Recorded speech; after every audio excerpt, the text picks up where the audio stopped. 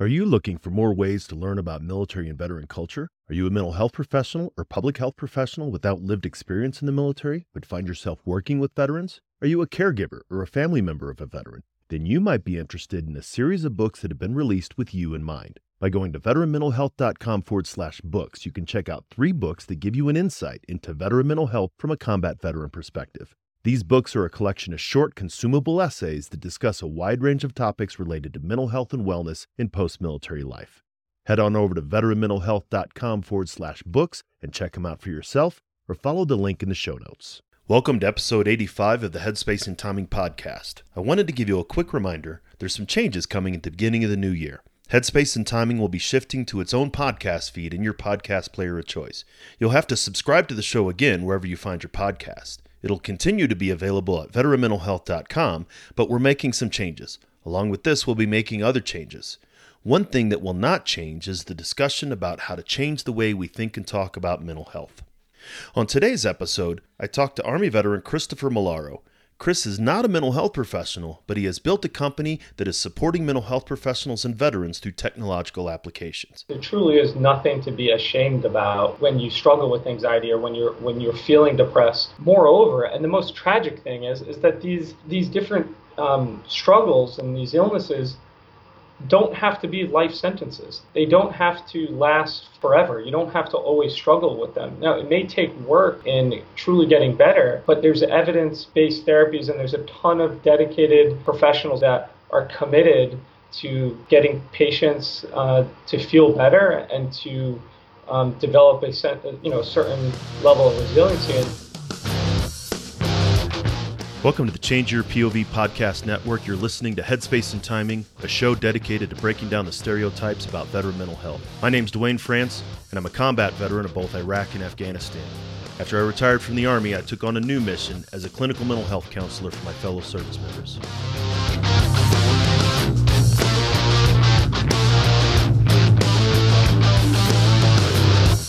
If you served in any branch of the military, you're familiar with the M2 machine gun, the 50 cal. It's one of the most effective weapons in the military's arsenal. If the weapon's headspace and timing wasn't set right, however, it was just a huge useless chunk of metal. Veterans can be rendered inoperable if their headspace and timing isn't set correctly either. That's my goal with this show, to change the way that we think and talk about veteran mental health and reduce the stigma against seeking support.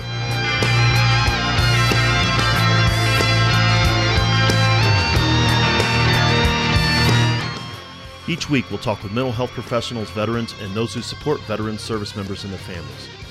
We're going to have real and honest conversations about a topic that most just don't like to talk about, veteran mental health. Let's jump into this week's conversation.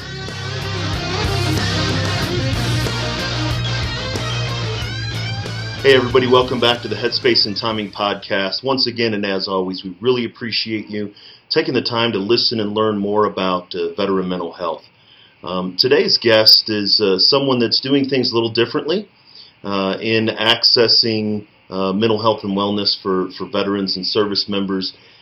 He is a veteran himself, but he's got a new way of looking at and sort of dealing with mental health concerns with his company NeuroFlow. So I'd like to welcome to the show today Christopher Malaro. Chris, welcome to the show. Hi, Dwayne. Thanks for having me. I'm excited. Yeah, certainly. It's glad that with all the busyness, which we'll get into a little later about how NeuroFlow is making the impact, to be able to take the time and sort of spread the word, it's great. Before we get into NeuroFlow, I'd like to give you an opportunity to tell the audience a little bit about yourself. Sure. Like you said, I'm an Army veteran. I served for 5 years after commissioning as an officer in the field artillery. Man, being in the artillery was probably one of the funnest jobs I could have ever asked for. And the greatest honor of my life to this date has been the opportunity to lead a platoon of soldiers. I was in the 1st Cavalry Division during my platoon leader years. We deployed to Iraq in 2011 in support of the combat operations over there.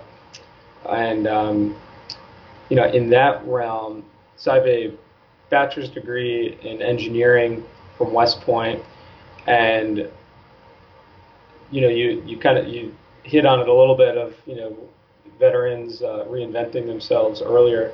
I don't think I've reinvented myself at all. I mean, I'm doing something different in regards to applying my skill set to helping make an impact in mental health. But I'm not a mental health expert. I mean, you're more of an expert than I am, certainly, 100%. I don't have a healthcare background, but I am a problem solver and a leader, which is two attributes that I learned and developed through military service. I'm just applying those attributes to now solving problems and helping be a part of the solution in the mental health arena. So I know how to build a team around me and hopefully surround myself with people that are much smarter and have a deeper level of expertise than I do on my team. And together as a unit and now as a company, we can try to solve and tackle these really tough problems. No, that's really great. The idea of you haven't reinvented yourself, but not a lot of individuals will leave the military and get into the mental health space. How did that come about for you to start addressing sort of, the invisible wounds and figuring out the technological solution to some of these experiences about how combat changes veterans? Yeah, I think it happened the way a lot of us come across the things that we end up doing is because we see a problem that is personal to us, whether we're affected by it or we see friends or family members that are affected by it. And I'm not talking about just mental health, but anything. You figure any invention that's out there, most of them came about because that person had a problem with whatever their invention ended up solving. So in particular for mental health, it's kind of unique because anyone listening to this show, if they're honest with themselves, either they've been affected by mental health personally. I mean, we all go through bouts of depression or have anxious moments, even if you're not diagnosed with those illnesses. But if you've been fortunate enough or resilient enough to not have gone through that, you certainly 100% know someone that's close to you that has. So all of us, you, me, all your listeners, have been affected one way or another by mental health. And we, so then being in the Army, after 280 combat missions, there are a lot of soldiers, myself included, were anxious, maybe had symptoms of PTSD or depression, and those were really never talked about. I mean, you said it best, those invisible injuries. Yeah, we had our back pain treated for, and if we needed knee surgery, we got that. And if you had a dislocated shoulder, you went to physical therapy. And so you had all these physical health injuries, these physical wounds being taken care of, but never the mental health aspect of things. And what's really encouraging, though, is more than ever, the medical community is understanding and acknowledging, and I think people are finally starting to make it part of the conversation, in that mental health affects the physical health component of things, and vice versa. I mean, if you just look at the statistics, if someone is diagnosed with depression, they're 3 times as likely, just by the numbers. I mean, if you look at the people diagnosed with depression, they're 3 times as likely to have a chronic pain diagnosis or to be on an opioid prescription. I mean, you can't make those numbers up. And so I think what it shows us is evidence that the physical health component affects the mental health and vice versa. And so I personally had soldiers, and I knew friends of mine that were getting their physical health taken care of. They were also diagnosed or identified as being a candidate to benefit from seeing a therapist or a psychologist or something like that. And so that's really great news. I mean, just to be identified and to get that, to have those resources extended to you. And then in particular, I was at Fort Hood down in Texas, and Fort Hood had a place called the Resiliency Center. The Resiliency Center was this world-class facility. I mean, it was one of the best mental health facilities that the Army had to offer. And so you have all these resources, which is really great. but they're only good if you actually go and take care of them. And I personally knew folks that ended up being diagnosed with depression, um, and tragically, we hear the number all the time that 20 veterans a day commit suicide. Um, so that number is terrible and tragic. But what number is not more public is then all the soldiers that struggle with suicide ideations um, or self-medicate with painkillers or alcohol, and just kind of go in this downward spiral. And Dwayne, I want to highlight one thing. Obviously, I mean that we're both veterans, and the veteran community is very special to me, and I want to help solve this problem so that my brothers and sisters don't have to struggle with this anymore, and that they can go on doing the great things that they've already done for our nation. But this obviously isn't just a veteran issue. Millions and millions and millions of Americans a year have this, have these issues, and too many times the mental health aspect of health gets kind of swiped aside. I mean, if you just look at the numbers themselves, so if you look at the 54 million Americans that have either depression or anxiety, 80% of them will see a primary care provider in the course of the next year, but won't go see a behavioral health specialist. That's 80% of the people that need the help are seen by a doctor, but don't go see a mental health doctor.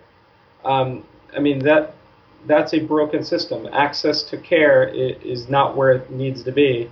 And so, anyway, long story short, as a leader in the Army and just as a problem solver and wanting to be a part of something bigger than myself, I saw this as a huge issue, obviously. And when I transitioned out of the Army, I didn't want to just go get another corporate job somewhere, but I wanted to continue to serve in my own way and to try to make a little bit of an impact. And that's what led me to being trying to be an innovator in the mental health field. And there's as you said, there's a lot of different things there, but definitely the idea of the barriers to care.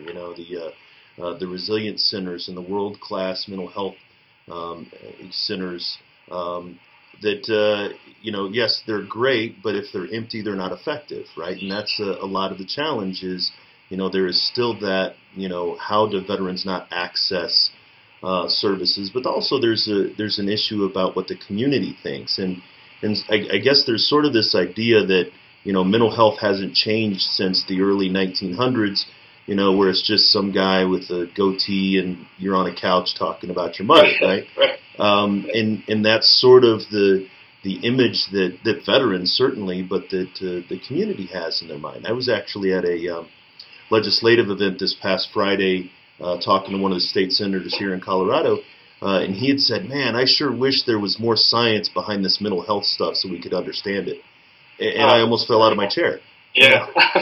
And I'm like, there's, especially now with, in the last 25 years, really now with neuroimaging and what we know about the function of the brain, we've taken leaps forward into understanding the neurological and the biological basis. And you said earlier about how, physical health is tied to mental health, but, these things make physical changes to our brain, just as like, muscular atrophy in my hand when I ignored, carpal tunnel for 20 years.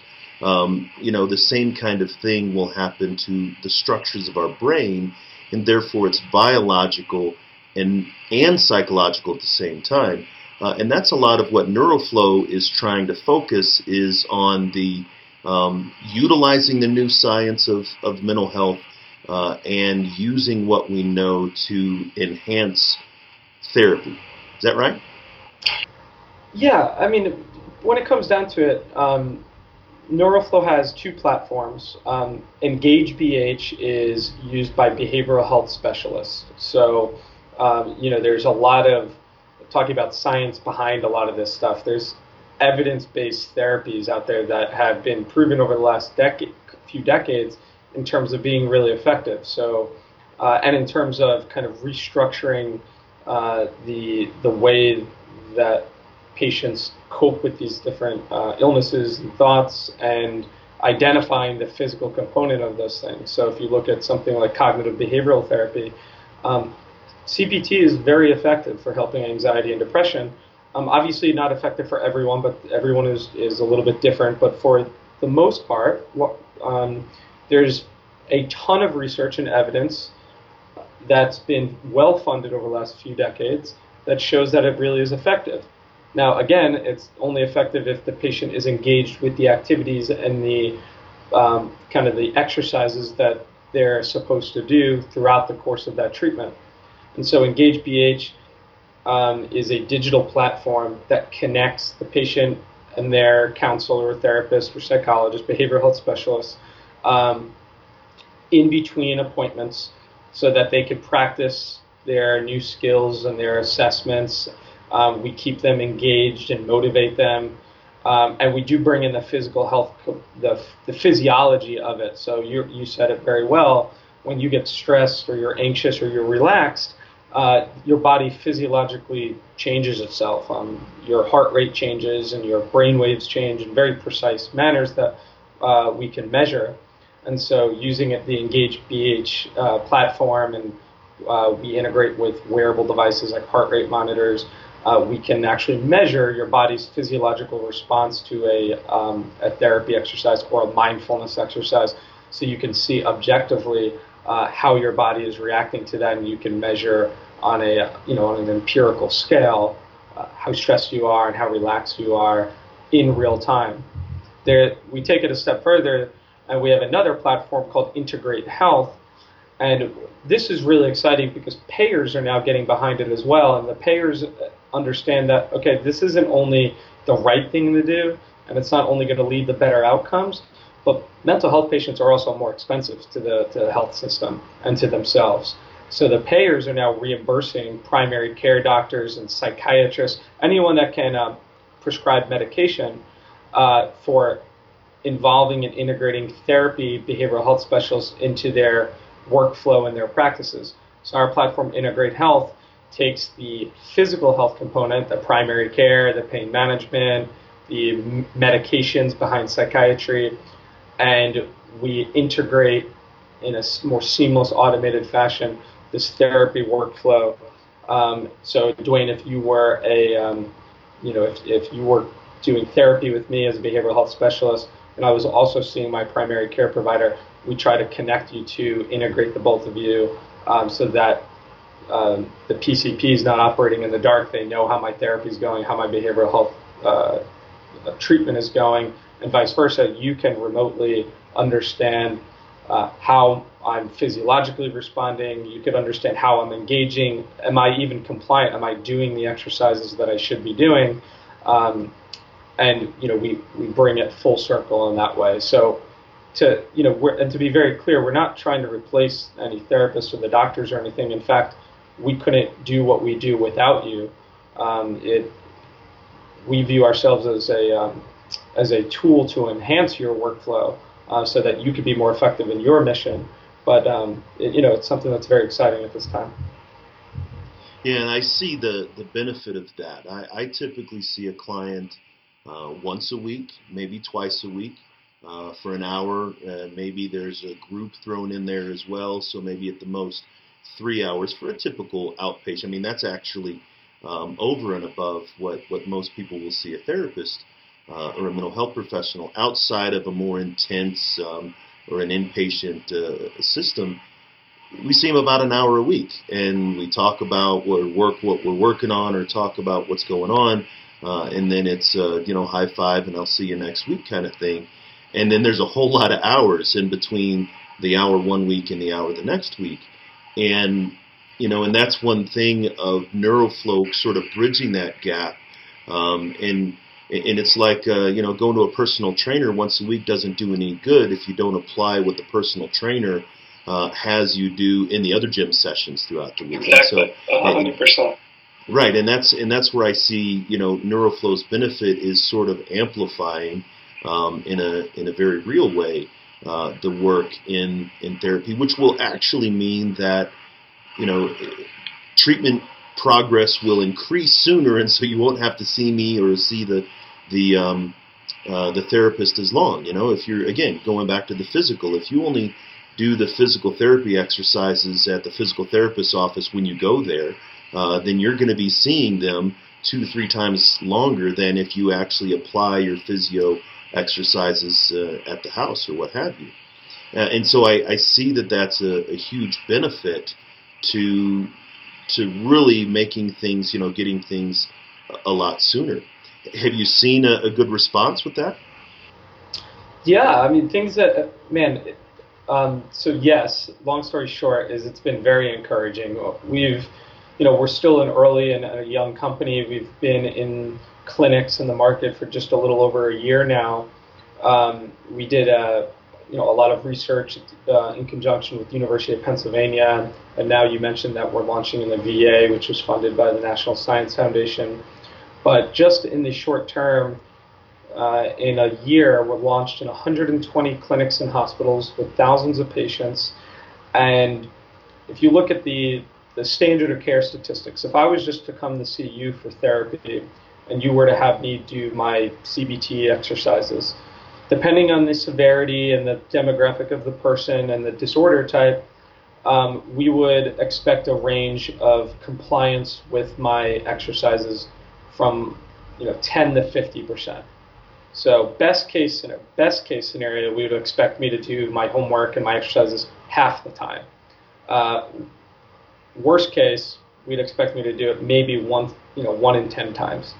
And so, obviously, even the best case isn't that good. So, with NeuroFlow, we've seen with the thousands of patients that we have on it now, and over 100 clinics and hospitals, we're averaging a compliance rate from 60 to 70%. So substantially higher than the standard of care, even in the best case. And frankly, I say that with a lot of humility, because while it's better than the standard of care today, it's still nowhere near where we want to be. So while I think it's a step in the right direction and we're really happy and hopeful about that progress, there's still a lot of work to be done. It's why that we're working with the providers, we're working with the patients to get their feedback in terms of what worked, what they liked, what they didn't, so we could create a really more robust and comprehensive platform, and hopefully see those engagement numbers much, much higher than even where they are today in the next year or so. Right, and that's some really encouraging, especially for being as young as you are, right? As you said, you've only been operating for just over a year or so, but the college ball player knows that they're getting somewhere whenever the Major League Scouts start to come to the games. And the fact that that the Department of Veterans Affairs, which is rightly so notorious for making sure they're not early adopters, right? They don't take a flyer on just the next biggest thing. They thoroughly do their research, and to be able to partner with a VA clinic to be able to see what these benefits are, that's pretty significant, especially for any company, but for a young company. Yeah, I mean, you're very. That was very well said. To be clear, I mean, we are a young company. I mean, I think even the Ubers of the world are. I mean, frankly, in the large scheme of things, even Google's a young company. If you look at if compared to the Johnsons and Johnsons of the world or the steel companies of the world, but we've been in market for a year. The company's been around for actually about 2.5 years. The first year and a half of that was a lot of research, talking to hundreds and hundreds of clinicians and patients to get their feedback in terms of what is their actual problem here and what can we do. So basically, we didn't want to take the Field of Dreams approach, just build it and they will come, especially not coming from a healthcare or mental health background myself. I really wanted to learn what their problem was from them themselves so that we can help build a product that was customized for their workflow and that was also clinically valid. So in NeuroFlow's suite of tools, we have mobile applications that patients can use that are on iOS and Android, but it's not a direct-to-consumer model. You know, anyone can go on the App Store and download it, but they won't be able to log into it unless they're invited by either a medical provider or a behavioral health specialist. And the thought there is that this really is a clinical tool. It's a decision support tool and an engagement tool. And so that's why we took about 18 months to do a lot of research, a lot of product development, a lot of user testing before we launched in the market. And I think that's in part why you're seeing the encouraging results so early on. Right, and we have a variety of different listeners here on the show. Some of them are clinicians, of course, mental health professionals who are working with veterans, those professionals who served and those who didn't. But also we have a number of veterans who, just veterans who are listening to the show, and they'd be like, well, why am I listening to this if I can't access it? Some of it is to show that you, as a field artillery officer, has decided to not continue to perpetuate the silence, but actually engage in mental health. But also to show that there's different ways to get to this place of wellness, right? That it's not just sitting on the couch talking to somebody, it's actually using technology.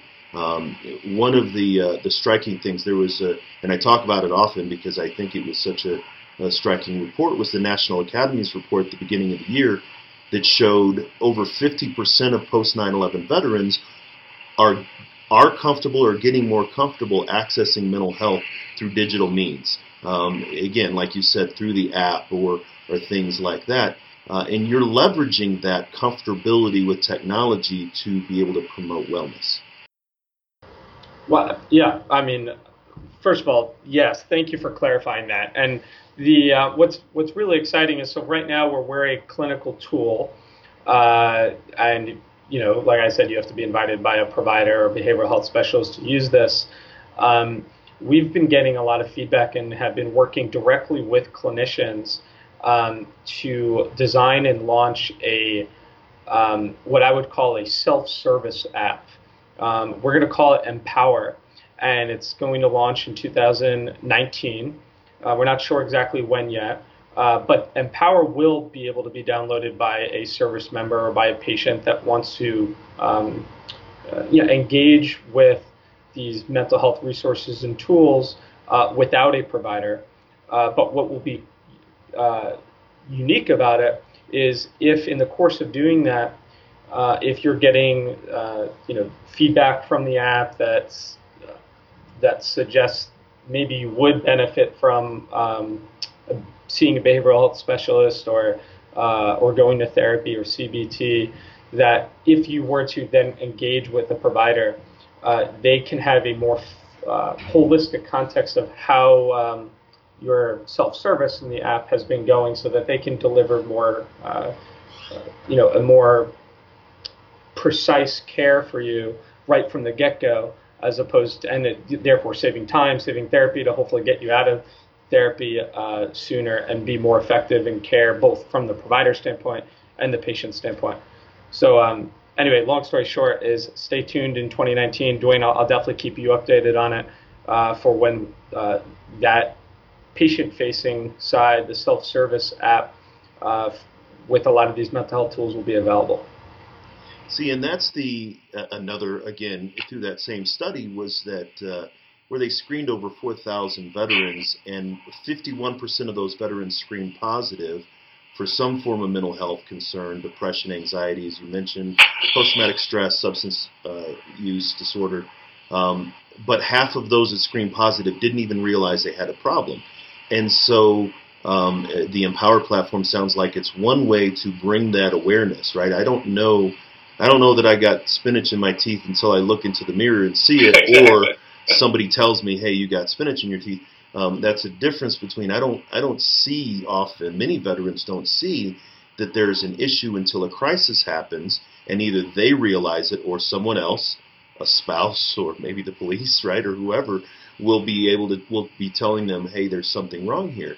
And so the idea of being able to bring this to your attention, maybe somebody will log in and say, I think I'm not doing well, but then, the feedback may, no, you're actually doing pretty good. It's not that bad. And and this is actually normal, and it may be, just a little bit more time outside or whatever it is. And so it's able to differentiate between those that, things aren't quite as bad versus, things are not nearly as good as they could possibly be. And so it's all about raising awareness and then driving that awareness to action. Yeah, a lot of the tools that we have built in are, related to those evidence-based therapies like cognitive behavioral therapy, and so it will help someone walk through exercises like reframing exercises, reframing thoughts, and helping them to not catastrophize certain, instances that will help someone go through a thought process is saying like, okay, maybe this isn't as bad as I initially thought it was. We can talk through, we can work through various different solutions that we can work through. And that is a common symptom and struggle that people that struggle with anxiety have, right? Catastrophizing sort of thing. So, I mean, look, the whole goal for us, especially from an awareness standpoint, is that one, there's nothing. I know a lot of people say this all the time, but there truly is nothing to be ashamed about when you have these, when you struggle with anxiety or when you're feeling depressed. But moreover, and the most tragic thing is that these different struggles and these illnesses don't have to be life sentences. They don't have to last forever. You don't have to always struggle with them. Now, it may take work in truly getting better, but there's evidence-based therapies, and there's a ton of dedicated professionals like yourself, Dwayne, that are committed to getting patients to feel better and to develop a certain level of resiliency in there, so that they're better off for it, they're happier for it, they're more productive because of it, and that this doesn't have to be a situation where for the rest of their life they're going to wake up feeling depressed and they have to do so in secrecy because they're ashamed by it. Right, and I appreciate you bringing that out, and not even therapy is this long-term thing, right? And I often say that, if I'm still working with somebody after 8 months and things haven't shifted, then maybe I'm not doing my job quite as well as I should be. Even being in therapy isn't a long-term thing, or even looking at, some medications. Yes, of course, there are some medications where you're going to have to be on that medication in perpetuity. Bipolar disorder, schizophrenia, two of the significant ones, but that's because those are biologically based, and just like someone with diabetes is going to have to be on insulin. But then if someone is taking antidepressants and working with a therapist at the same time, there's a period of time where you don't have to be on antidepressants forever. It's after a while your brain is going to change and the chemicals are going to rebalance and you start tapering off, and then you don't need those things anymore. And I think a lot of people will think that it is a long-term sort of, once I start down this path, that there's no way for me to get to the not path. And it's really important to understand that it's actually going to be longer for you to recover if you don't get the treatment than if you get the treatment. Yeah, there's, not to get technically or too technical with the terms and the nomenclature, but I think, well, at least as far as the insurance reimbursement codes and the Center for Medicaid and Medicare are concerned, they delineate what you just described as serious and persistent mental illness and non-serious and persistent mental illness. And so those are the biological, bipolar, and that sort of thing versus anxiety and depression and so SPMI and non-SPMI.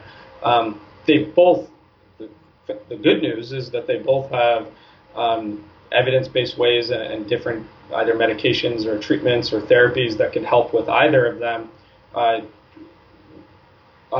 then the non-SPMI is exactly what you said, where you can work through therapy and to rebalance the brain and make yourself more resilient, so that you're not struggling with depression and anxiety in perpetuity.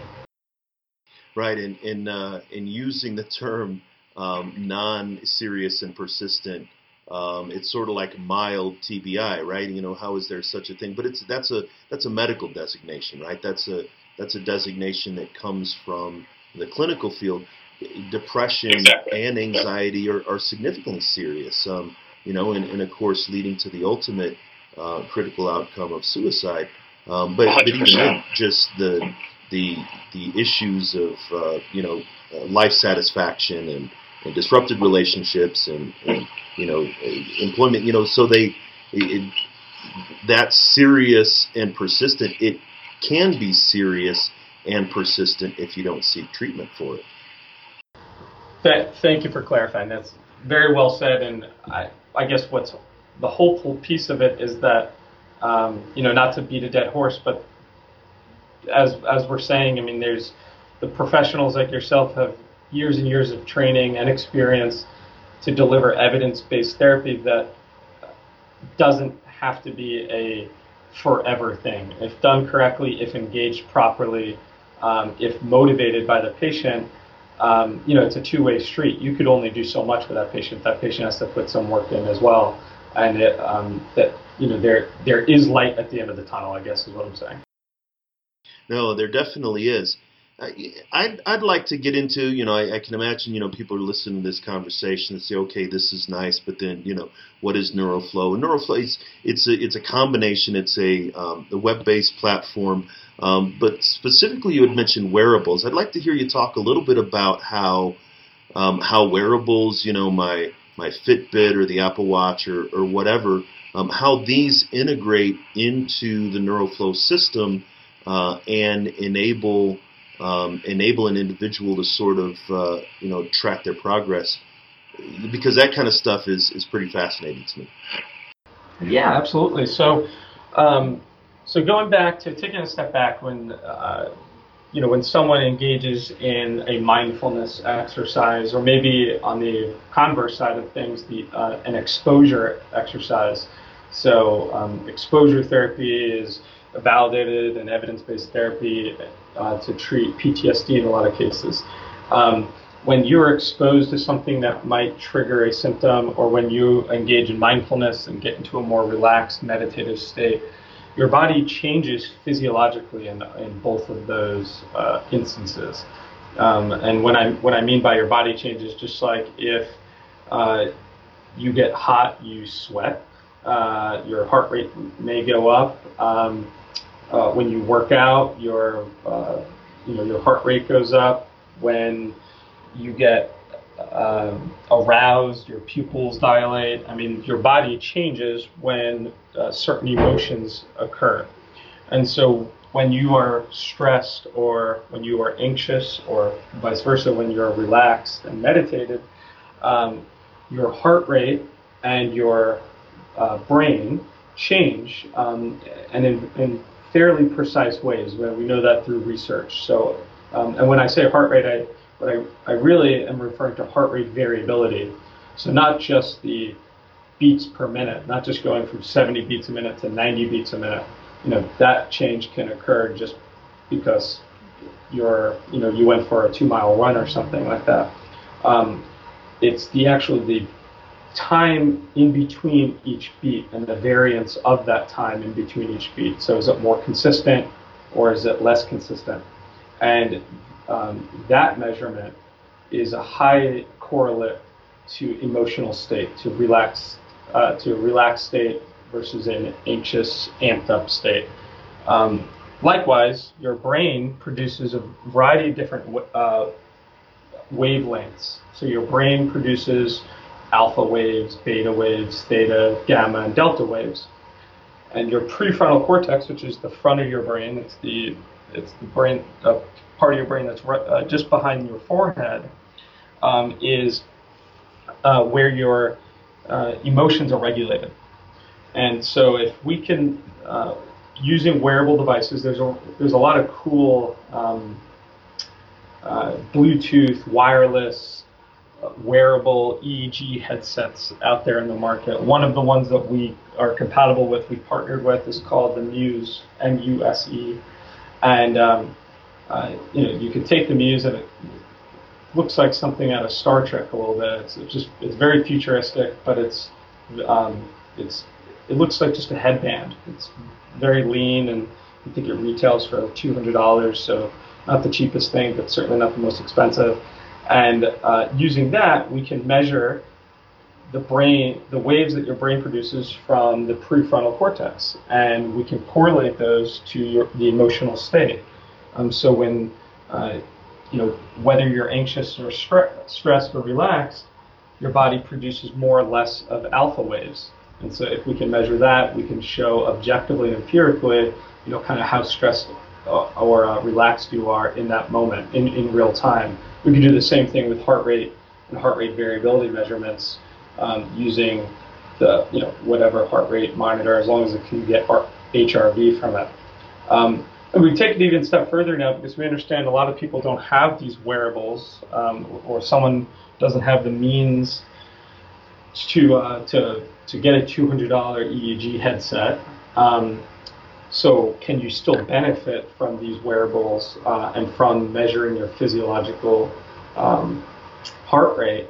And our engineering team, we have some of the best data scientists in the world, some of the best engineers in the world, have built a tool and an algorithm that pairs with a smartphone device. So as long as you have a smartphone, Android or iOS, and that phone has a camera with a flash on it, you can use the camera and the flash to get heart rate variability. Now there are other apps out there that do, you could do that and just get, see your heartbeat, but we apply our algorithms that have been validated with the University of Pennsylvania and their neuroscience department in correlating that and showing stress and energy level. So, it just takes a 90-second reading via the phone. I do this twice a day. I do one in the morning when I first show up at the office, and I do one at night when I'm trying to wind down. And it's a breathing exercise. So on the app, you'll see this this screen, this breathing guide, kind of inflate and then deflate. And I could play a mindfulness session when along with doing that if I wanted to. And while doing that, I'm also have my finger on the phone, flash and camera, and I'm measuring my stress and my energy level with my biometrics, with my physiology, so I could objectively see how my body is reacting. And I do that because now I could track over time how, over the course of a week, how I was progressing and that sort of thing. So that's in the platform and on the application. And what's really neat about that is that if you were my therapist, Wayne, and I was doing that in between appointments with you, you can see that, we could interact remotely, and you could kind of track my progress and see how I'm doing in between appointments, or the next time I would come in for my hour-long session, we can review my charts and say, like, wow, look, you've been really improving over the last week. Good job. And it's a way to stay engaged and motivated with the therapy. No, I can see the benefit to that. I've had clients come in to be able to say, hey, this happened on Saturday, but it didn't bother me as much because I knew I was coming in to see you on Tuesday, right? It was something that I was able to file away, and I'm going to see my guy and what have you. And so this is even another way if we wake up one morning after a nightmare, let's say, and I have a elevated heart rate and all this other thing, that I could even then to myself say, okay, got it, file that away, and that's something that I'm going to talk about with my clinician when I see them, whenever, right? And so that's even another benefit that I see from the clinical standpoint. But even the physical integration, right? You're talking about when our emotions come, that we have this physical response. And every veteran who's experienced maybe a reaction to a trigger or something, that hair stands up in the back of your neck, and your palms get sweaty and your mouth gets dry, and all of these different things happen. And anything that happens can be measured and it can be communicated. And then we can control that, right? If it's brought to our attention, as you said, the prefrontal cortex If our emotions are just running wild and we don't, and we're just, freaking out, let's say for a lack of a scientific term, then we're not controlling anything. But the minute that we, look at our, Fitbit or Apple Watch or whatever, and then start doing that relaxed breathing exercise and focus on calming ourselves down, that's when we engage the front part of our brain. And the more we engage the front part of our brain, the greater our emotional control. And it is truly an integration between the psychological and the physical. Absolutely. And you're getting at the crux of what we believe at NeuroFlow, and frankly, it's not even what we believe. It's backed up by decades of evidence before us. We're just trying to put a digital and a technological spin on it so that we can make these things accessible to everyone remotely, whether they're at home, at their work, at their kid's soccer game, so that we can extend the power of the therapy with you and the benefit of that to their everyday life, to the other 99% of the time that they're not in that hour-long session with a specialist. Right, and then I definitely see, and you had mentioned it earlier, the fact that this isn't just a veteran issue, that it is a wider issue, the mental health piece. But I'm a firm believer of, as veterans go, so go our nation, and solutions. If we can, solve the very tangled problem of stigma against help seeking, which is very prevalent in the military space, as well as access to care, which is also challenging for service members, that if we can solve those in the veteran space, we can then turn around and apply those to, mental health, at large. And so it sounds great what you guys are doing. Thank you. Like I said, I think it's been an exciting 2.5 years to be part of the company and founding it a few years ago, and it's been an exciting year now to finally be in the clinic and to have the hair on the back of my neck stands up in a good way when a doctor calls us and says that this is really truly changing and helping the way I'm able to treat the whole person, not just their physical health. And when we have a patient give us a review on the App Store or email us to just thank us and say, like, I've never had this sort of resource or this sense of help before, it's what motivates us to get to work every day. But there is so much more work to be done. I said it earlier, and that just, if we can't do it alone. This problem is big enough, and it's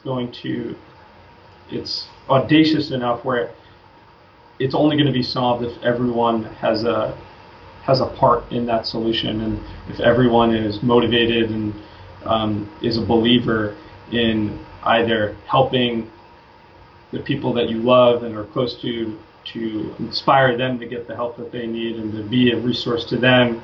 And if you yourself are struggling understanding that, it doesn't have to be that way. Together, I think, as a community, both as veterans and just as humans and Americans, we can really start to make a big impact.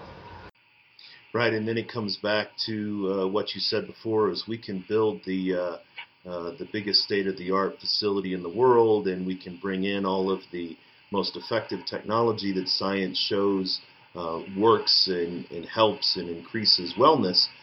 But until that person steps out and says, I'm going to get that help, or I'm actually going to engage in this, until people start showing up, then the effectiveness is going to be limited. And definitely you and the team at NeuroFlow have definitely stepped up. And so that's appreciative on my part personally, but I think it's great.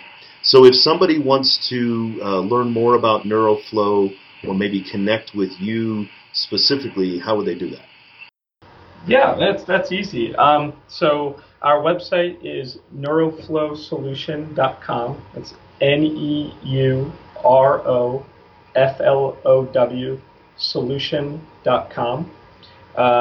And all our contact information stuff's on that website. You can find out more about the program. If you're a clinician listening to this and it's something that you might be interested in, we have, again, the platform for behavioral health specialists and the Integrate Health platform, which is for a medical provider, someone that could prescribe medication, and there's actually reimbursements tied to that. And then if you're a patient and you're saying, well, this is something that is interesting and I'd like to try to engage with this, especially there's, we didn't get into this, Dwayne, but there's reward mechanisms. Actually, you could get gift cards and stuff like that for doing your exercises. So if you're a patient, you're saying, this is something I want to try and I want to do with my clinician, there's a way for you to refer your provider to us so that we can give them, free access or discounted access to it. Or you could just introduce it to them yourselves, and we would love to have a discussion with them and with you about that. So neuroflowsolution.com. We're also on Twitter, Facebook, and LinkedIn. Those URLs are Neuroflow Live. That's Neuroflow and then LIVE. And listen, I love getting contacted by anyone that's also passionate about the mental health space, clinicians, patients, family members. It doesn't matter. Like I said, this is a team effort. We're in this together. So I welcome anyone to please reach out and find us. That's great. And I'm going to make sure that all of those links, both to the website and then the social media contacts, and make sure that those are in the show notes. I really appreciate you taking the time to talk to us today, Chris. Thanks, Dwayne, and thanks for everything that you do. I know for both the veteran and the mental health community, you're really making a difference. Thanks for having me on the show today. You're listening to Headspace and Timing on the Change Your POV Podcast Network.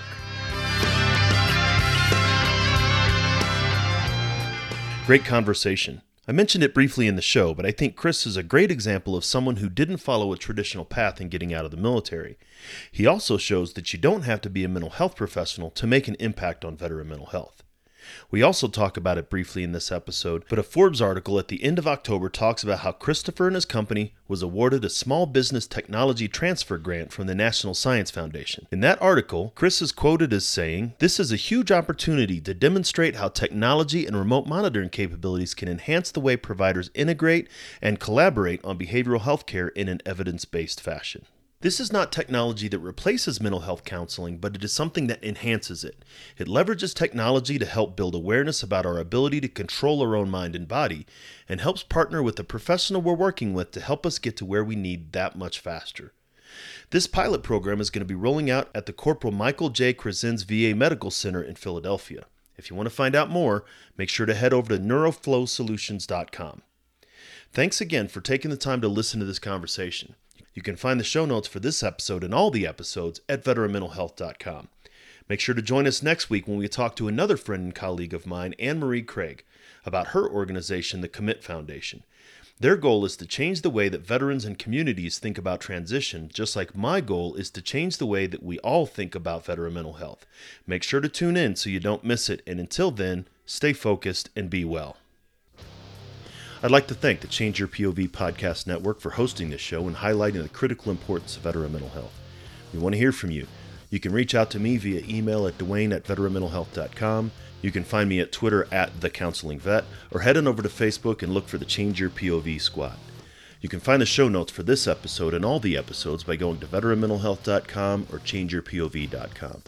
Sign up for updates on either or both so you don't miss another episode. While you're at it, check out the other great shows on the Change Your POV Podcast Network. The show about remembering our military history and reviving our warrior spirit, Changing Hearts and Minds. The show about outdoor activities that us veterans love so much, Neophyte in the Woods. The show that helps us get going at the beginning of the week, Motivation Monday. And Attack Fridays, the show that brings you actionable tips, tricks, and coachable knowledge to help you make the best of your transition. While you're checking out the other shows, drop us a review in iTunes or whatever podcast platform you're listening to. The reviews really help spread the word about what we're doing.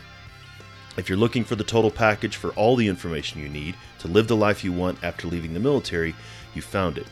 If you know of a buddy who's looking for the same info, share it with them so they can find it too. I want to thank Doc Todd for his permission to use his track Not Alone from his amazing album Combat Medicine. Doc Todd is somebody who's trying to bring veteran mental health out of the darkness and into the light, and you can get the album by going to therealdoctodd.com. Check it out, because remember, veterans, you're not alone. Ever.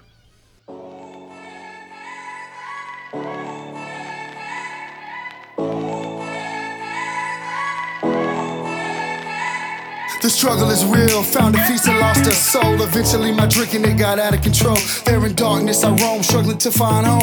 See, suddenly death didn't feel so alone. 22 a day, destination unknown. It could have been avoided if you picked up the phone, but now you're gone, so I guess all we get is the tone. Nothing but bone weeds, overgrown, pushing up stones. I've triumphed over enemies, co-created enemies. Broke out facilities that tried to put an end to me. R.I.P. I'd rather grind in tranquility. Authentic tendency, embrace my ability. I try so hard to have faith. I bow my head and I pray.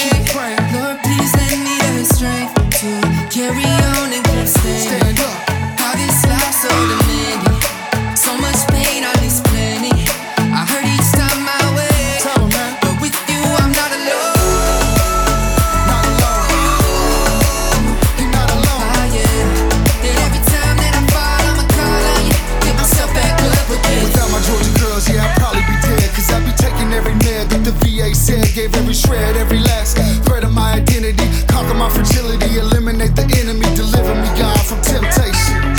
Tell me that this life is just a matrix. Need a facelift, back to basics. Vision LASIX, I only feel alive when I hear the bass kick. I try so hard to have faith. I bow my head and I pray. Lord, please lend me the strength to carry on and keep staying. Stand up. How this life's so demanding. So much pain, all this plenty. I hurt each time I wait. But with you, I'm not alone. Not alone. Yeah. You're not alone. And every time that I fall, Come I'ma on. call on you. Pick myself back up again. Yeah, just pick up the phone, you're not alone. Just pick up the phone, you're not alone, man. Just pick up the phone, you're not alone. Yeah, pick up the phone, I'm right here. And I love you guys. Take those bottles out, dog, and pour them in the sink. Take the needles out your arm and the gun away from your forehead. It's time, man, you've been through enough pain, stand up.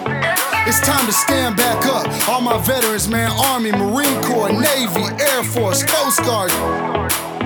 Get up, you know. I try so hard to have faith. I bow my head and I pray. Lord, please lend me the strength to carry on and keep staying. How this life's so demanding. So much pain, all this plenty. Just I hurt pick up the each phone, time you're I not wait. alone. But with Pick up you, the I'm phone. not alone. Not alone, come on. Just pick up the phone, you're not alone. And every time that I fall, I'ma call on you. Pick myself back up again. Pick up the phone. Pick up the phone. You're heroes, man. Put your chin up and your chest out. Conquer life like you conquer death.